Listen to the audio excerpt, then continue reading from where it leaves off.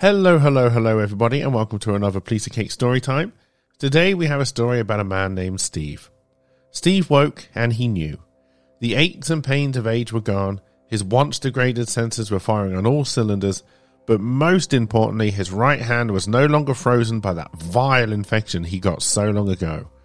He knew it was weird to be excited by all this, yet being able to actually jump out of bed, smell the delicious bacon and eggs his son was cooking below, and appreciate how the sun played on the falling dust in his room was enough to bring a small smile to his face.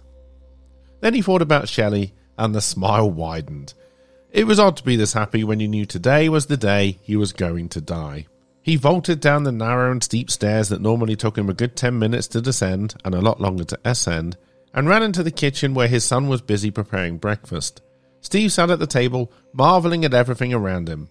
He noticed that the table was still set for 4. He wondered why his son still did that. One was for his mother, Steve's wife, who had never once sat at this table or even entered this building. She had died long ago, an early victim to the vile spell plague that was released to end the war. His son, Oliver, had been only 5 when she died. The other was for his younger sister, Madeline, who had walked away from the family some 2 years ago. Steve had long been angry over that. That a daughter should abandon her ailing father and dump all of the work on her brother was a sacrilege. He had never been able to admit it before, but on this, the day of his death, he could. Not to Oliver, probably not even to Maddie herself should she somehow magically appear on this day, but to himself he could finally admit it was his fault she left. He looked at the table and all the wooden furnishings and fittings that filled this kitchen. They were a marvel of carpentry, made by a true master and way out of keeping for the size and state of the outer building. They had all been made by his son, and they truly were masterpieces, and yet Steve had never praised his son for his work and their quality. He should have, heck, he should now. Even now he couldn't find the words. As Oliver set down the breakfast, all Steve could do was nod and grunt.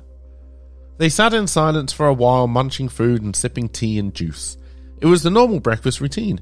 Of course, few civilized people would be having breakfast 2 hours after the sun had reached its pinnacle, but their line of work was one of the night, so the civilized normalities were always delayed. Steve did notice that Oliver was watching him a little more closely than normal. "You look well today, father. Will it be today?" Oliver asked. "Aye," Steve replied. "Then I will get Shelley down from—" Oliver started. "No need, I will see to it," Steve interrupted. Oliver nodded and got up and washed his dish. Steve noticed how he did not clean up everything else. That was odd for Oliver, but then today was going to be an odd day. For Steve, the day of his death had been written long ago. When the curse had first been placed upon him, and he had been given 70 more years, he had thought little of it. He was just shy of 20 at the time, and 50 years seemed like plenty. As he grew and found a wife and had children, his remaining time seemed short. When he lost his wife, he had wobbled for a bit, but his kids and his profession gave him joy. Then they had taken his hand. After that, his remaining years seemed a dark, empty chasm. For Steve was a bard. Music was his life. With his hand ruined, he had had nothing. Nothing had led to drinking, drinking had led to bars. Somehow he had managed to become owner of one. He forced his children to come help him run it. He had found no joy in the place or his family. The only slight joy he had found was in telling tales to the patrons, but it was not enough. For Steve, this day was about 30 years overdue. As the time of his demise approached, he had let his son know, for logistical purposes, the bar would be his and all manner of debts would be passed into his name. Steve had suggested that he sell the bar and try to get as close to a clean slate as his son could. Oliver had simply nodded. Neither of them had talked about Maddie. The afternoon passed. Steve had brought Shelley down from above the bar and had spent many hours oiling her wooden strings. He had not dared try to play her, not yet. Next to him sat Samantha. He had never thought about just how beautiful Samantha was, for in his mind all he knew was that she was not Shelley. Worse still, Samantha only existed because of his almost useless hand. He had always thought that a negative, but really Samantha had been a gift he had moaned about ever since he received it. Samantha was an instrument much like Shelley, but where Shelley's strings needed to be plucked by agile and nimble fingers, Samantha used an elaborate and intricate spinny handle system. It had given Steve music later in his life, yet every tune he had ever played with it had been bitter and angry. Oliver had made it. Oliver who had stayed. Oliver who had walked away from a profession he loved just to care for his father. Oliver who had used his skills to bring Steve's one joy back to him. Steve had never been grateful. All Steve cared about was that Oliver could not play music himself. A bard wanted only one thing from his son, a successor. What a selfish prick he had been. And then there was Maddie who could sing. Oh, how her voice could fill halls and calm or excite the hearts of man and beast alike. Steve had latched onto that and tried so hard to mould Maddie into a clone of himself. Yet all she was a singer. She could play no instrument nor write nor conjure music as a bard must. In the end he had hit her. Oliver had struck him back. After that she left. Steve had been surprised Oliver stayed. As afternoon turned to evening and evening turned to night, the bar started to fill. Patrons noticed that Steve held Shelley and the word got out. Excitement filled the air. Would Steve the bard finally perform once again? Soon the place was packed.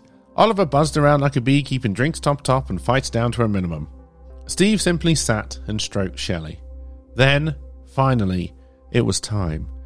It had been 30 years, but once again he found that connection to the magical river of music. Once again his heart and soul were full of the heat. His fingers hovered over the frets and strings of Shelley. The bar fell silent, for all could feel it. A bard was a powerful being, and tonight the music of a bard would once again fill the air. He played then, a new song, one of joy and happiness and despair, a song full of story, a song full of heart, a song full of warning. It was his song, the song of his life, the song every bard played at the end. The music left the confines of the bar, filled the city, the country, the world. His song would not be contained. Everywhere people stopped and listened. Some danced, some cried. Some embraced the music while others cowered away from it. Far away on an isolated island, a large creature and a small girl and a teddy bear hid from the song, and even farther away a large army of crustaceans swayed in rhythmic ecstasy to the song. As the song came to an end, Steve locked eyes with Oliver. His son, his only son, seemed like a stranger to him, not because of the music, but because he had never cared enough to get to know him. As his son cried, so did Steve. He scanned the crowd for his daughter, but she was not there. More sadness. Then the song was done. The crowd, the world, stood numb, waiting. For a second, Steve alone was awake in the world. He looked at Shelley, a smile on his face. The music had been his life, and he had done much with it. Shelley was his and no one deserved it. He knew Oliver could use it. For an instrument like this, with the history it had, would easily set his son up for life. But what was one more selfish act in a flood of selfish acts? He threw Shelley on the fire. His music was done. He walked through the still numb crowd, walked upstairs, and went to sleep, never to wake again. Not so many miles away, on a hill overlooking the city, a figure sat. She was the bard's daughter, and on this day she wept. She had heard the song, heard her father's plea for forgiveness. That had not moved her. She cried when the song ended, felt the heat of Shelley burning. She cried for even at the end her father never truly understood, never found himself, never knew he was more than just a bard. With her last tear shed, she rose. With her father gone, it was finally time to go back home. Thank you for listening, and I hope you enjoyed. We will be back next week with another short story. Please check out churchofkeiki.net for any links, etc., etc., and goodbye for now.